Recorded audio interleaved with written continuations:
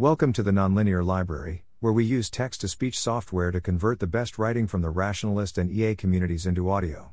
This is Open Problems in Activation Engineering, published by Alex Turner on July 24, 2023 on the AI Alignment Forum. Steering GPT-2XL by adding an activation vector introduced. Activation engineering techniques which steer models by modifying their activations. As a complement to prompt engineering and fine-tuning, activation engineering is a low-overhead way to steer models at runtime. These results were recently complemented by inference time intervention, eliciting truthful answers from a language model, which doubled truthful QA performance by adding a similarly computed activation vector to forward passes. We think that activation engineering has a bunch of low-hanging fruit for steering and understanding models. A few open problems from the list.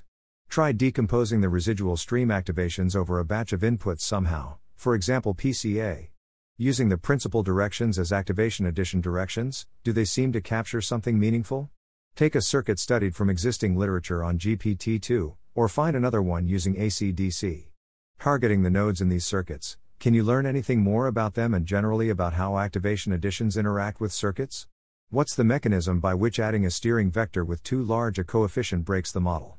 Credit, Thomas Kwa, see also at Elise Mini's initial data/explanation. If you want to work on activation engineering, come by the Slack server to coordinate research projects and propose new ideas. Thanks for listening. To help us out with the Nonlinear Library or to learn more, please visit nonlinear.org.